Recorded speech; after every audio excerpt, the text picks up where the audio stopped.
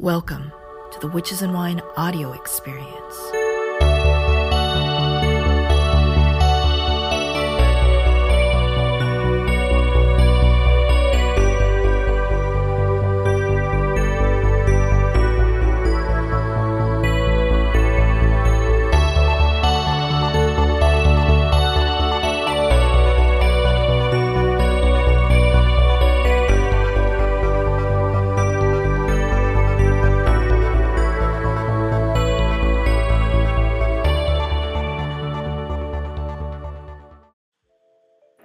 Zhuzh the hair a little bit.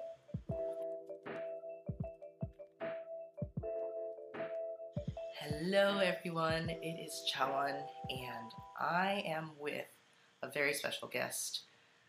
I saw his website less than a week ago, and as soon as I saw it, I was like, I need to talk to him. So hello, my name is Tien Nio Imas. I am a wizard. So a wizard is one who transforms lead to gold. So I bring forth your most magical, amazing, beautiful self out from the mundane. I am, as was introduced there, a wizard, yes, a coach, an alchemist, a silver and goldsmith, a feng shui consultant, speaker, writer, performer, used to be nude model, onesie wearer, and everything else has yet to be invented that I'm totally looking forward to. Yeah, you talk a lot about alchemy. What is alchemy to you? Alchemy is the act of turning lead to gold, and that is a physical state. There is, at the end of it, a more, I won't call it metaphysical, but it is a energetic state.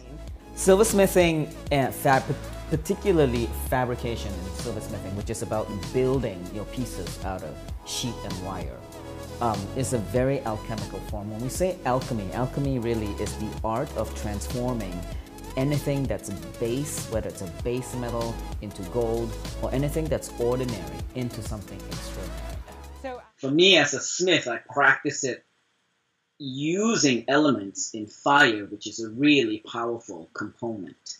Hence, cooking, for example, has a lot of powerful alchemical properties, because in cooking, people use fire. So when you use fire and you're using elements like water and then your own intentions and your joy and your love, that's when it's really, really powerful. So with my smithing, it's very powerful that way because fire is present. It seems like your life has so much of this creative and creator energy. But one of the things that I found so compelling about your story is that you were able to transition from one gender expression to another. It wasn't the easiest transition, but you made that transition, and that transition helped you find your magical self. Can you tell me more about that? Absolutely. I love the story of gender. What I'm here to bring to the world is the distinction transcending gender.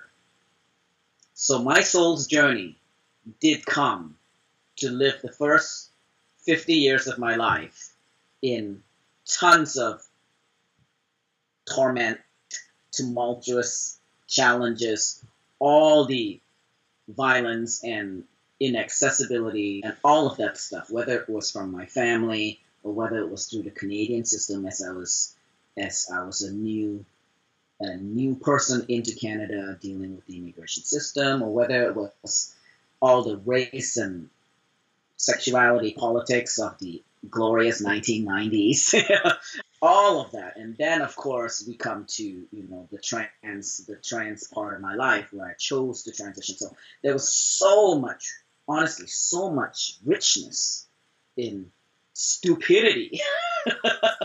Let me say the wealth of awful things that happened to me was brilliant. So brilliant. So the evolution of gender as it is right now is taking us to the next level. It isn't quite it, but it's great. It's all part of the journey, right? It's part of the journey to start human beings exploring that the concept of gender, which is male and female, or man and woman expression, are on either ends of the binary.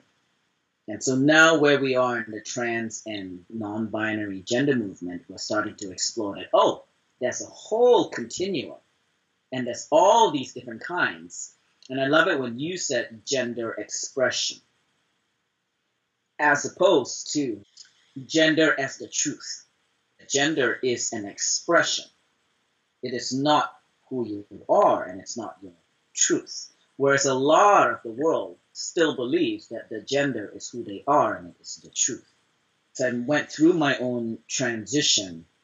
Honestly, the transition itself was very easy. It was simply, oh, okay, it's time because, sure, why not? I was tired. It really was. I was really, really tired of the restrictiveness of being called female, being called woman. And this is a very basic philosophy of humankind, right? When we look at somebody, we automatically come at looking at somebody with a filter, which means we automatically have made up all sorts of assumptions about this person. Hence, I was aware that as long as the world kept labeling and seeing me as female, they would come approach me based with a whole filter. Everything within a box of woman is who you are. So they would talk to me and treat me a certain way, which meant I could never ever be the infinite space that I actually am as source and as a soul being. That was when I went, no, that's completely limiting. I can't be free to just be whoever I want to be and whatever I want to do. So I knew that the expression, the label of female or woman would completely restrict me, and I hated it. I was done. I was so done. There was nothing else for me to do. And so because there's a whole area for me I loved and enjoyed as an expression, which was a masculine expression, and I never had the freedom to fully enjoy it because I wasn't allowed to. As female, you're not really allowed to have these expressions. So I thought, well, I really want to experience that. I really want to experience what it's like to have that. So it made sense to transition, right? And the process of doing it was honestly very simple because I didn't have, as a spirit being, I kind of always knew that in order for things to unfold and in order for manifestation to happen, you kind of just needed to chill out about it, right? We know in intention setting that as witches or as conscious creators on planet Earth, we're always wanting more, that the only way you can have something manifest is to actually be light and breezy about it. You can't be like, rah, rah, rah, rah, It was only after a couple years into living as male that I start realizing the challenges that I now faced. I was the first Asian trans man to publicly transition in Vancouver. So given that there were no other Asians at that point, and my other trans people I knew were all white, I was very aware of there was a huge race difference. And because I'm Asian, of Southeast Asian descent, I'm not hairy, right? My people are not hairy. And which as gendered masculine, hair is a huge signifier. And I watched all my white buddies transitioning, sprouting hair within 2 months. And here am I, 17 years later, I'm still fairly hairless, right? Yeah, exactly. So I came up with a lot of insecurities around that. I had a hard time passing because my features, partly being Asian, but partly my own soul level, I am. I've always. What does two-souled mean? Two-souled means that there's actually two souls living inside my body. It's not a common thing. And I've run into spirit people who have looked at me and went, whoa, what's up with that guy? There's two people in there. Maybe that's partly why I am bigendered and I can be fluid in my gender experiences, because there's a whole part of me that exists when I am choosing a female expression, and I do that. And then there's a whole part of me that exists when I'm choosing a male expression. I kind of have a tendency to morph into either masculine features or more feminine features with absolutely no control on my part. I can't control it. I'll wake up and I'll go, oh, well, I guess it's girl Tian that woke up today. Okay, fine, you know. And then sometimes I'll wake up and be like, oh, yes, it's boy Tian. And most of the time it's just Tian, whatever. Tian at home is just Tian at home, has absolutely zero gender. Tian in life chooses gender because then I don't get beat up and spit on so much. Tian goes out dressed a certain way, which is a gender coding. But who Tian actually is has no gender.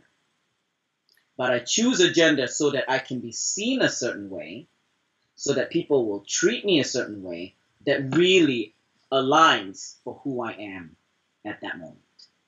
To me, what you just mentioned was very magical. Just the entire historical tradition of intergendered people being the shamans, being the spiritual leaders of past civilizations. I mean, that was common practice. For you to be able to have like this almost Buddhist Zen about it, I mean, is that something that you practice? My conscious practice has been derived from various modalities. So yes, Zen Buddhism was one of them, and I've dabbled in all sorts of different areas as well. And the basic Abraham Hicks teachings has always been dear to me. And the rest of it for me has been a combination of all of that, and then my own way of creating something that really works here on planet Earth in this time period, 2018. So I have a Magic Mondays. Much more interested in being happy than to being upset at them. It took years, honestly, it took so many years to find joy in the face of someone saying the most disgusting thing. Monday I do a Facebook Live teaching and guidance. I'm always clear, and in any of my coaching and or guidance with people, the access to spirit isn't through all the things that you do. It's not the doing state that turns out or that allows for manifestation or allows for the expansion of your life. It's not what you're doing. It's who you're being. Energy is always coming through us. The only thing between God or the universe energy or whatever we want to call it and us being aligned, because that really is the biggest desire, yes? The spiritual quest is for us human beings to be aligned to our higher self and be God living on earth or spirit living on earth in the highest, best potential that we truly are.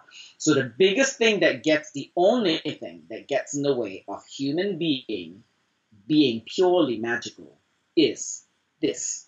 So how do we do that? Let's say the average person, and I struggle with this as well, doesn't automatically assume that they're spiritual, or they do struggle with their brain getting in the way.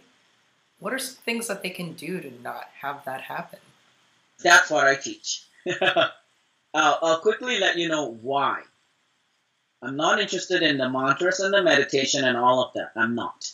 Because you can do that all you want, but if you're not aware how to be fully responsible for this beautiful organ in our head, it won't work. You will get some result, but it really, really won't work very much. So I want us to be fully responsible for this meat sack, this human body, meat flesh that we occupy here in three-dimensional space on planet Earth. And a big distinction is that we have this. So how do we do that? And that's where the fundamental Zen Buddhist practice comes in. And this is the fundamentals of what I teach. Life has no meaning except the meaning that you put to it. Which basically means it is all a point of view. So I can tell the story of all the crap that's happened to me. And because I'm complete with all that, I don't have stuff about it anymore, I can always tell the story from a point of view of like being amused. Yes, and being entertained and having learned great lessons. Where someone might have a point of view about it where it's horrible, torture, and oppressive. Now, the same thing happened, but the point of views are different. I'll give you a quick example here. So this, when you look at this, when you look at any object in your life, when you look at any situation in your life, you can look at it like, if you can look at it from all your five senses, what is actually real is, you can see it, touch it, feel it, taste it, hear it. That's what's actually real. Everything else that I say about it is a point of view. So, a magical person like you and me would look at this and go, oh, it's a crystal ball. It gives us information. It's great for scrying. It connects us to the crystalline grid. It's blah, blah, blah, blah, blah, blah, right? The tool of the fairies and the magic and the witches, right? And the wizards and sorcerers. That's what a magical person would say. A geologist would look at it and go, oh, this is crystalline quartz, blah, blah, blah, matrix, blah, blah, blah, molecular structure, and it's cut into a sphere. That's what it actually is. Yes? Somebody will just look at it, oh, it's just a round ball. So I'll tell you, with the 3 points of view, whose point of view is correct? Nobody. So is there any truth to any of our point of views? No. So that is the fundamentals of what I teach. And why do I teach that? Because we are human beings, like I said earlier, who automatically, when we see something, we look at it with an already existing point of view. We make up something about it. Hence, we make up something about gender. We make up something about the Asian girl with the blonde hair. We make up something about whatever it is, everything we've seen. We make up something about war. We make up something about the president. All of that is all a point of view. None of it is true. A conscious creator is one who's aware that that's what we do. And when we are aware that we're making up judgments and opinions about everything, and we know that's what's going on, now you can go, oh, I'm having a thought about you. It's not real. It's just an opinion. Then we practice being able to go, let's just shelf that opinion and be present. And when we're present, that brain is not making up a whole bunch of noise that's in the way between my connection with Source and my connection with you as part of all the billions of souls on Earth that are all part of the same Source. A lot of people see magic as something that is not just being present in the moment and just surrendering, but putting conscious control and will in the present moment. How do you define magic? Magic really is a consciousness in how we are acting and how we're feeling. So how we're thinking, feeling, and then acting. It goes 3 ways. It goes in a certain hierarchy. You think a certain way, and it makes you feel a certain way, and then you will act a certain way. And that's what actual magic is. And then you imbue that into whatever it is that you're doing. Now, once again, is magic real? It is not real. It is a point of view. It's a certain way of doing something. It's a language that we've placed onto a certain act of doing something. So let's say the old stories with the witches around the cauldron, stirring the cauldron, chanting their spells. That's magic because there's intentionality in their spell chanting, in the energy in putting into this thing. Then that's power. Plus, then there's the added essence of the plant essence, the energy of the animals they might throw in there, or whatever it is, the blood, or whatever they're putting it. But magic in itself is coming from here. Speaking of using magical materia, there is a school of thought that says that all you need is the thought. You don't need actual candles and herbs. What's your opinion? No, you're absolutely right. You don't. You don't need to. So an advanced practitioner doesn't need any of those. But someone who's new to it, who's not trained their ability to channel their higher self, because there's so much noise going on, they might need all those extra tools because it allows them more access to joy. The whole point of it is to bring in all the tools. I mean, I sell spells, right? So I have little kits. And the whole point of it is to have the energy and the elements that allows you to perform a ceremony that comes from a place of excitement and joy and beauty and wonder and creativity. All those positive kind of emotions that go into casting your intention is the foundation behind allowing it to manifest. The power comes from the excitement and the joy. So all the little tools bring forth the excitement and the joy. That's why after a while it doesn't work for people. Because it's habit. It's no more exciting, it's no more joyful, it's just habit. You know how the first time you buy something, it's so exciting. Anything that we buy, new makeup, new shirt, new whatever, right?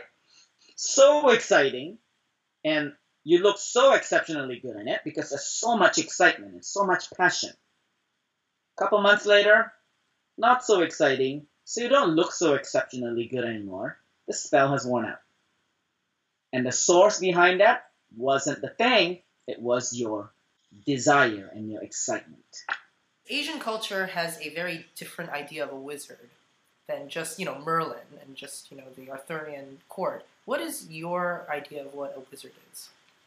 A wizard is a wise one, and a wizard is one who's able to transform it's like an alchemist. It really is an alchemist who transforms any situation from dark to light, spouts a whole bunch of wisdom.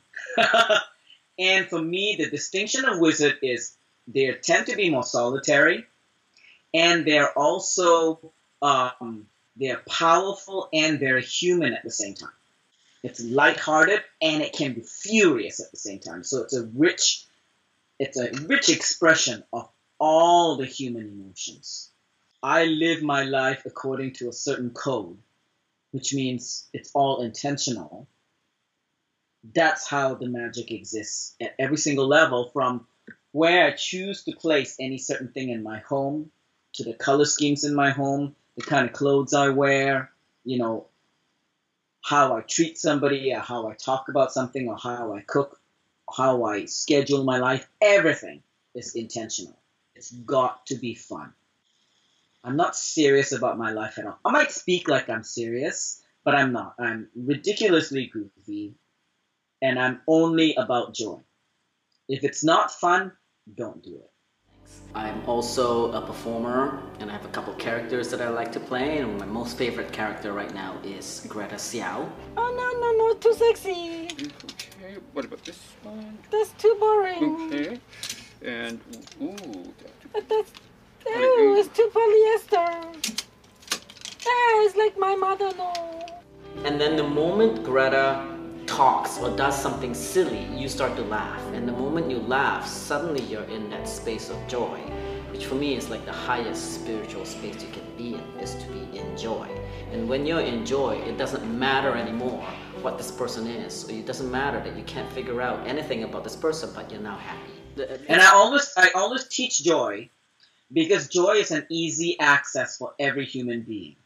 My heroes are not some guru. I really don't care about that. My heroes are comedians. What do I love to do? I love watching sitcoms. I love watching comedies. Because why? It's instant access to your source when you're laughing. Because you don't even think about it. Ha ha, cabbage fall on the floor. Funny. Right? Oh, you fall down. Funny. Ha ha ha. Did you have to think about it? No, you don't. It was suddenly, so funny. There's no thought process, and it's clear. The moment you laugh, you're at your highest vibration. And when your highest vibration is where you are in your true spirit being. I don't even use love, because love is so heavy for a lot of human beings. There's so much meaning attached to it. This girlfriend or that boyfriend, or it's about me and it's my self-worth and that, so heavy. I would love to be in joy all the time, but it's hard. It's hard. I got it. And here's a couple things. Here's a couple things. just because I choose joy, it doesn't mean I'm not a crabby bastard sometimes. That's the human part. Enlightenment isn't about not having the nasty emotions. I am extremely volatile. I can be very furious, violently angry and aggressive. I know what it's like. I've experienced, and I still experience, sadness and loneliness and anger and all of that stuff, right? But so enlightenment doesn't mean that. Enlightenment means that you know you are experiencing it. And enlightenment is actually when you can have joy while you're being sad. How? Like if I'm crying, I don't know if he's joyful. Very good. So how do you transform? That's why the magic happens. Right? How do you transform that situation so that you can actually, number one, you got to stop taking your life so seriously. That's the biggest ego factor with all human beings. We think our lives are so significant. It's not. It's not significant at all. Your life is nothing. Right? That's why when you look in the planets, it's so humbling. You look up in the sky, it's so humbling. At this moment in time, at Pacific Standard Time, 7:56 p.m., there are at least 7 billion human souls, plus all the other ones. Now, can you imagine, since the dawn of time, how many billions upon billions upon billions and trillions of souls have there been on Earth? We can't even fathom that, yeah? So if you can look at it from that way, oh my God, your life is nothing. My life is nothing. And it's so humbling.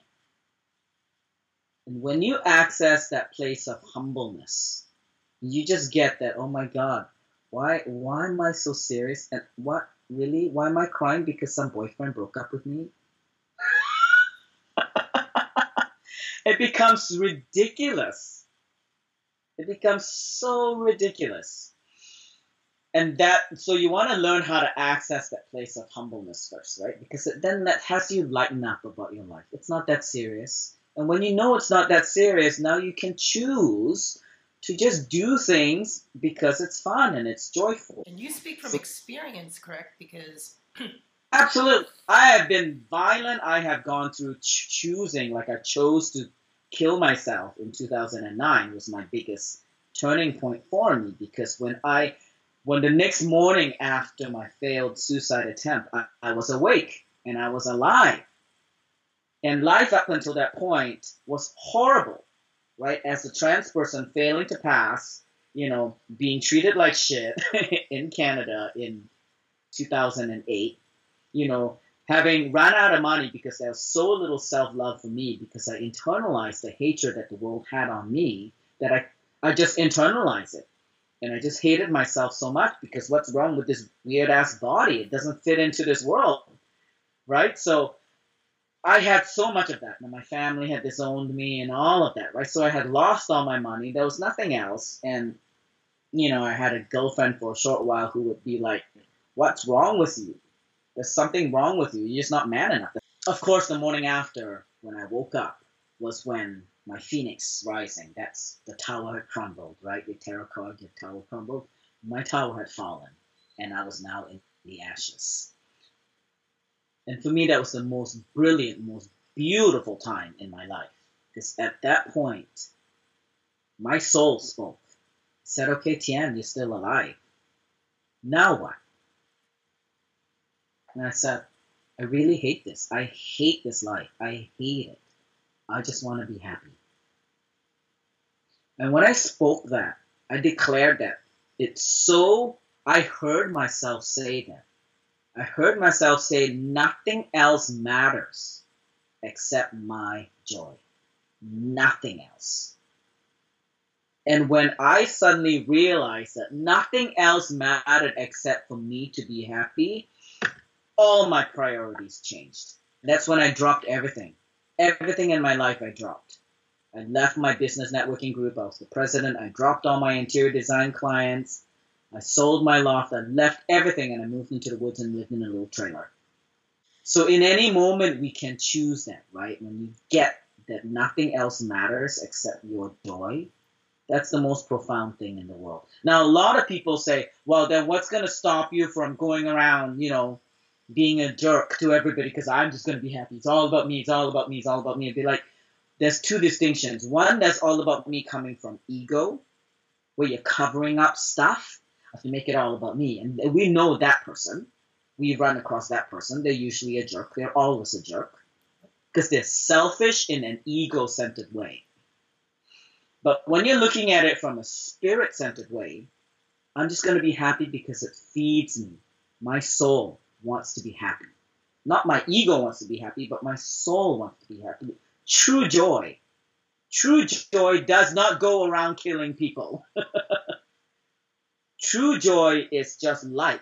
We know that, right? I emanate it. You emanate it. It's light. When you meet people who are just happy for real, you just smile. You are moved to tears because it's just light and joy coming out of them. That's what true joy is. But, you cannot really get to that until you become good friends. Another basic Buddhist philosophy, you become tender with your humanity.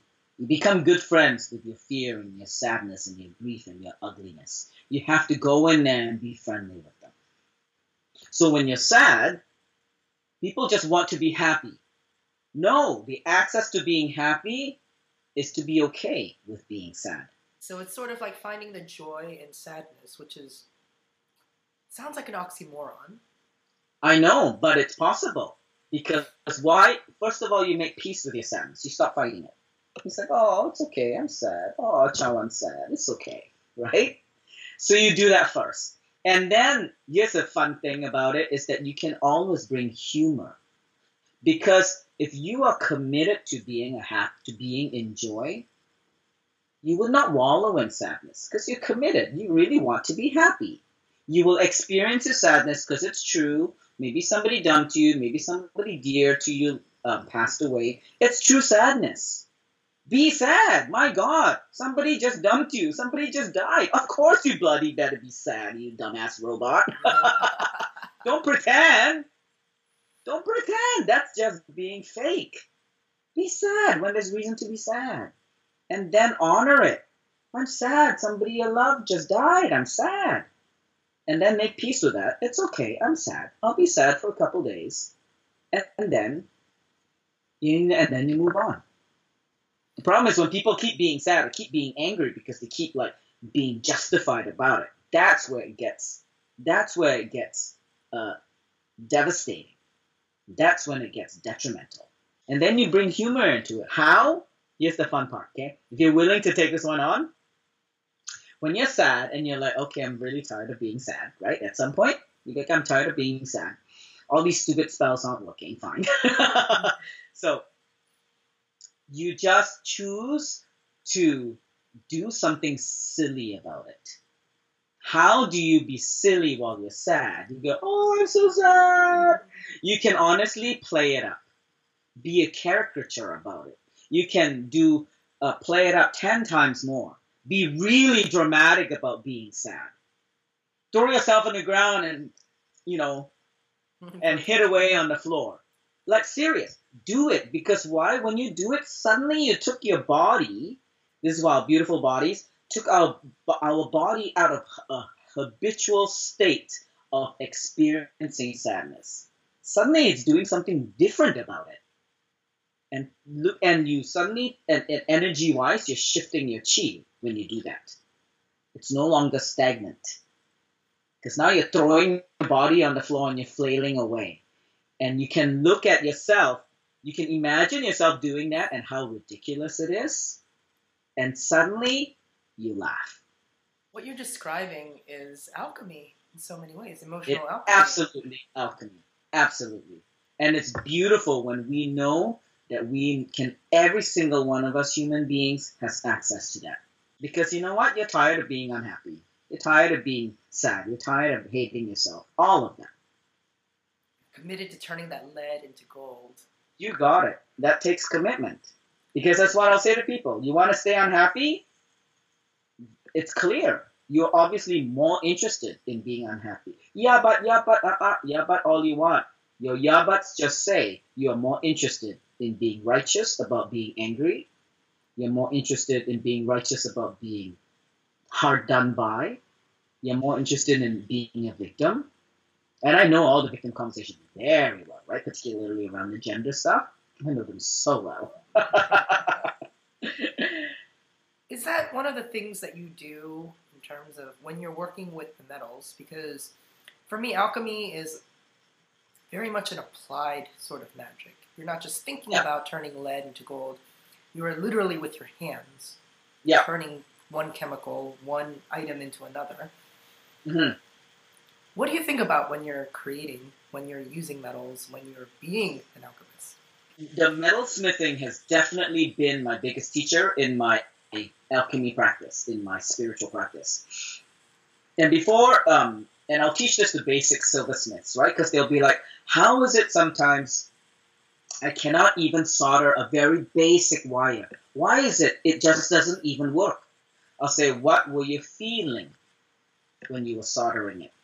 They'll be like, oh, I was annoyed. I said, bingo, right there. Once again, we come back down to your feeling. So silver taught me that if I was not in an empty space and or in a joyful space, it wouldn't work. So if I was angry, forget it. None of the joys were going to take. So it trained me to listen to myself and then to be present and just to be happy. So now, 22 years into smithing, I'm very practiced at this. It's like, I can do it in my sleep, kind of, you know. My brain is nothing. There's nothing going on. Or I'm watching some sitcom, or I'm listening to my favorite soundtrack, The Greatest Showman soundtrack. I'm all about that right now. All about it. Makes me cry. And most of the time, I'm not using my brain because I'm just letting my natural, energetic state just guide me through it. I know how to do this well. You don't think about chopping onions when you've been doing it for 20 years. You just chop onions. What you're suggesting, it sounds amazing to me. It's sort of like you're doing a physical activity to move the energy in the body and to help you disconnect the monkey brain from... Because, I mean, it's like trying to... If you know, for me, I can't meditate sitting down. I have to walk. I have to move.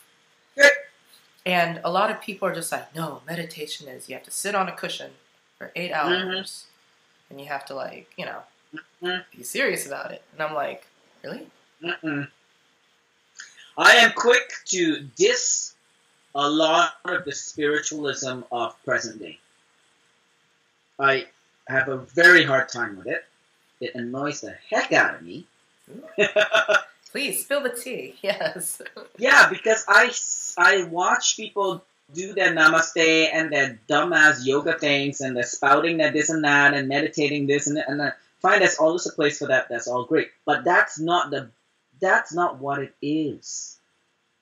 Being a conscious human being is not about how many yoga classes you're taking or how many meditations you're saying or how much, even, God forbid, even how intentional you are about your life.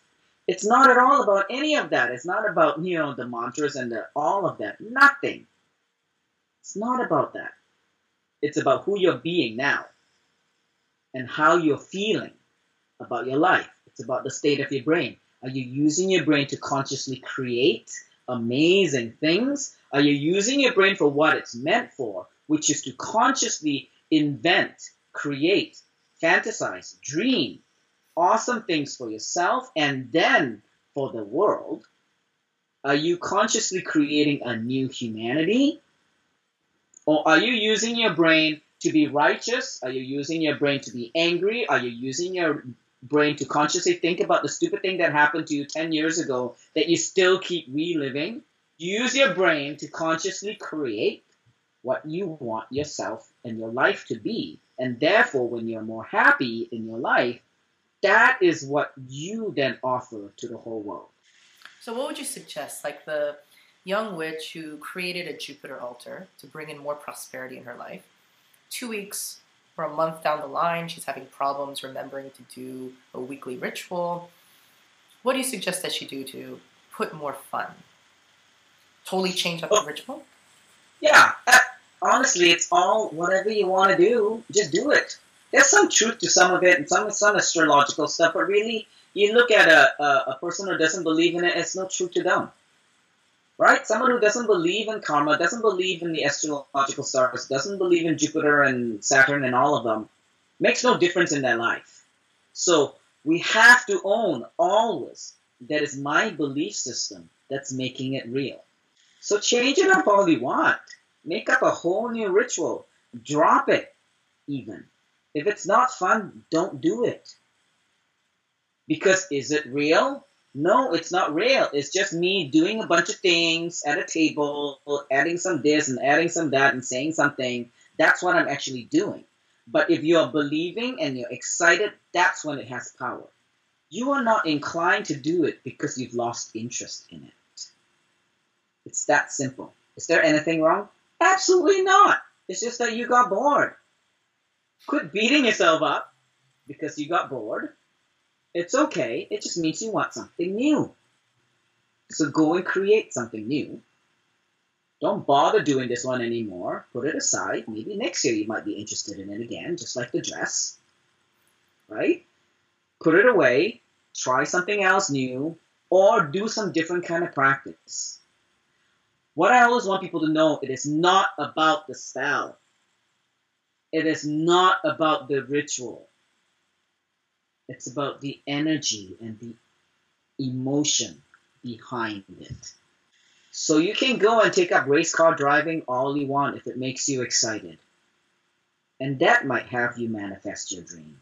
Because why? You got excited about something. It's not the spell. Maybe driving the car is I'm sorry to bust your mythical belief. The source of it isn't out there. The source of it is here. We all know that. It's a overused word. It's within you. But now I'm telling you why it's within you. Because it's an emotional state of being that's always within you. We started out this conversation before the formal interview talking about just the experience of being an Asian person who is magical. Mm-hmm. I have a feeling that being Asian, it definitely informs the type of magic I do and what I feel drawn towards. Because, I mean, it's in my DNA somewhere. I mean, I come from a long line of Koreans. Such a rich magical tradition in Asia. And therefore, I believe, a rich magical tradition amongst Asian people, but not a lot of Asian people who are openly magical. How do you feel about that? Well, number one, it makes us special. So, yay. I know, right? One of the things, too, that I'm always clear that is every culture on planet Earth has its foundations in paganism, shamanism, whatever you want to call it. Paganism simply is the English word for honoring Mother Earth, honoring the animals, the plants, knowing that the stars, all of it, all the connectedness of souls and human beings on planet Earth. That's what paganism is. Everybody has it in every culture. What I get that is going on, particularly in North America, this happens a lot in North America, right? It's a very interesting race kind of thing that goes on about it. And not to go on into it too much, because it's another conversation that I feel passionate about. At many different points, different colors have colonized. But the most recent has been white people. So, given that that is our conscious awareness of colonization right now, then a lot of us have been impacted by it as Asians or people of color, right? So our own pagan practices have been wiped out by the white person's religion. Hence, China, a lot of countries that have all been colonized, it's now gone. But it's okay. It'll come back at some point. You and I may not be around for it, but it's evolution of Earth. It will come back still, right? And then a lot of the white people now, conscious white people now start to feel bad that their ancestors went off and killed a whole bunch of colored people all around the world. So then they internalize that racism and they feel bad for being white. So then what happens is that because they feel bad for being white, they are not connected to their pagan roots. And so they've lost their connection to their spirit. And so they go around looking for spiritual access in other colored people's practices. And then they take it. And now they start practicing the Peruvian shamanism practiced by some white person. So that's when appropriation starts to happen in the spiritual community. And at the source of it, I just want to boldly declare what's going on there is a lack of love for the meat sack and the color and the race that you chose to bore yourself into. You have so much self-dislike and hatred that now you are using other people's practices to enhance your spirit access. Since so much of our own practice has been taken away from us, a lot of us have to go in and find it again, right? But then it's a very different place, I find, when we are experimenting or trying out, for example, my own passion in Avalon and all that stuff, right? Merlin and everything. Absolutely. It's colonization as well, but it's okay. It's no big deal. Like, I can go and enjoy there all I want, but I'm clear. I'm Asian. You are clear. You're Asian. Our relationship to our race is very different. I say things that a lot of people are unwilling to say.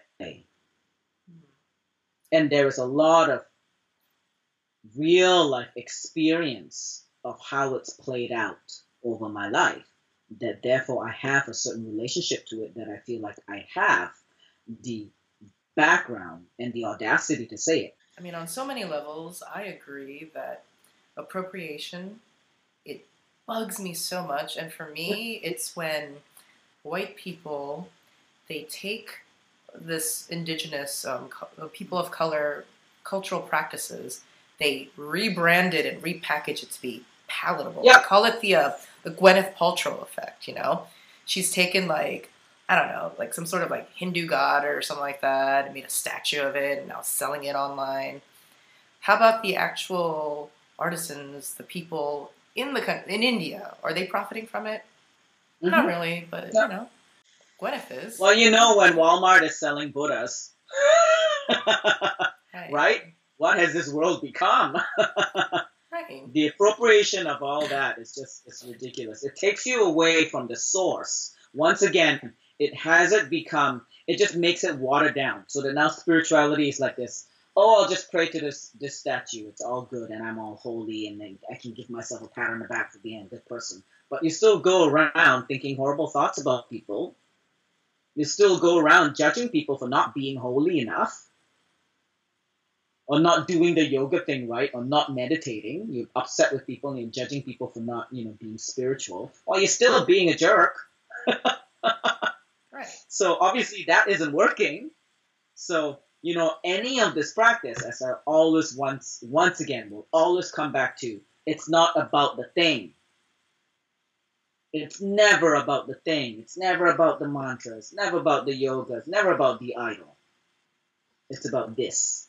I promise you, the magic that comes out of your practice when it's sourced from your own people is going to be so much more powerful because it actually runs in your blood, your bloodline.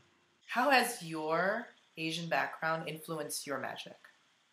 My Asian background, because I'm Asian, I think that the way it's influenced my magic is, like I said, the magic, I've taken away the doing part. Okay? So we want to distinctly be clear. It's not about the doing. My Asian background has allowed me to experience life and experience full-on racism. Has experienced seeing my grandmother, whom I think was pagan, right, in a fundamentalist Christian family, seeing the kind of interesting energy that she emitted, despite my very fundamentalist Christian family, So seeing it in that context in Singapore, seeing the context that I experienced stuff here in Canada, and then my Asian skin has given me lots of different kind of experiences here in North America. And then the magic comes from that. We always want to exoticize magic. We really, really do. And what is that about? That's just our ego. It's our ego trying to make magic more special than an ordinary thing. Which is fine. There's nothing wrong about that. But that's very basic level. Magic isn't that special. Magic is all around because it's just you connecting to your higher self and then saying how you want your life to go. You are creating your magical life with the wild, amazing fantasies that you want to have. And the wild, amazing, crazy life that you want to live, that's magic. Because it's suddenly becoming real. So imagine magic actually exists when we're doing something new. And we're creating a whole new world. Hence, magic is alchemy. Changing lead to gold. Is it possible to be a human being who now has such deep honor, love, and respect and joy for this meat sack that I was born in, given the background that I was brought up in, and given all the violence and hatred that I've put up with and I've experienced? Is it possible? It's pretty magical. What you're proposing is something that sounds radical, but actually deep down is like true magic, which is you are the magic. You're the spirit. Very good. Very good. I just got chills. Very good. Yeah. You are the magic. Every single one of you is the magic. It's not the deity. It's not the thing. It's never the thing. I mean, because then you make it outside of you. Very good. Yes? Yeah. We know we are so perfectly capable to create whatever we want. And the moment you make magic about the thing, you put it outside of you. And you stop being responsible for you. And then we have this meat suit, which is glorious. It does a bunch of wacky things. And we're here to enjoy that experience. So we have to stop trying so hard. And enjoy now, whatever's going on now, even if it sucks. You have to find your way to enjoy it. And you can always find something enjoyable, even when it sucks. I promise you. You're just not looking hard enough. You're not committed enough to being happy. The way that you describe it, which is the magic of being Asian, was that it gave you experiences. Because you are the magic. You as a magic experience things because you're Asian. That's how being Asian affected your magic. Yes. That's huge. That's huge because all of a sudden magic isn't outside of me anymore. Magic is every experience that happens to me. Now, everything that you choose to do, then your priorities shift. Right? So now, for example, grocery list, for example, as ordinary and mundane as that, I always have to make sure I have a lot of round things in my grocery list. Because I like round things and they make me laugh.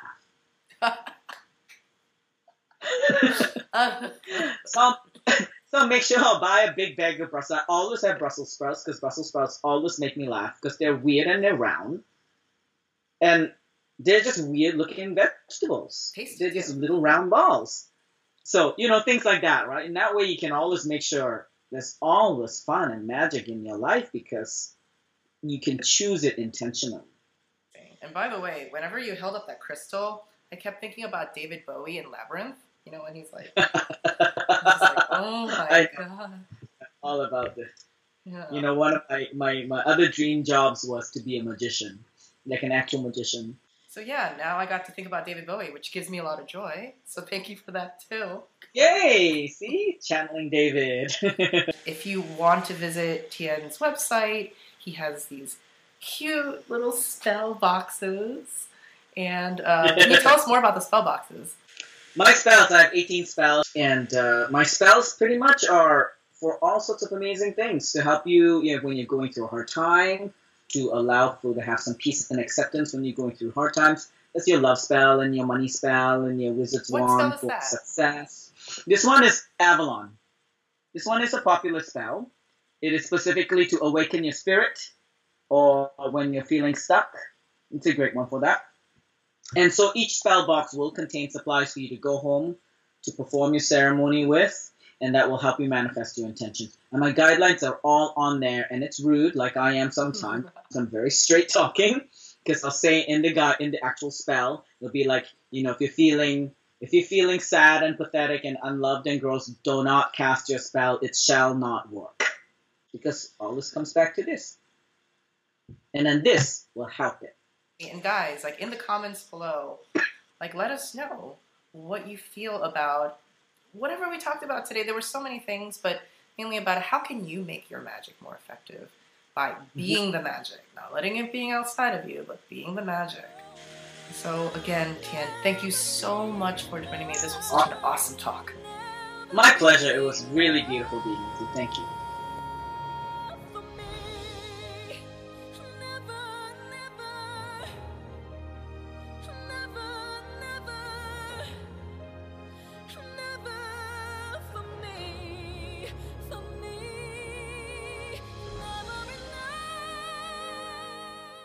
Hey everyone, thank you so much for listening to the Witches and Wine audio experience. If you enjoyed this podcast, please consider supporting me on Patreon. You can choose between a few membership tiers. They're super affordable and flexible. Your membership helps me continue making videos, podcasts, articles, lots of different things about all this sweet witchy stuff. Links are in the show notes. Also, don't forget to go on iTunes and give this a 5-star rating. Each 5-star rating helps rank this podcast higher in searches so that as many witches can find and enjoy these episodes as well. Until next time, this is Chawan, signing off.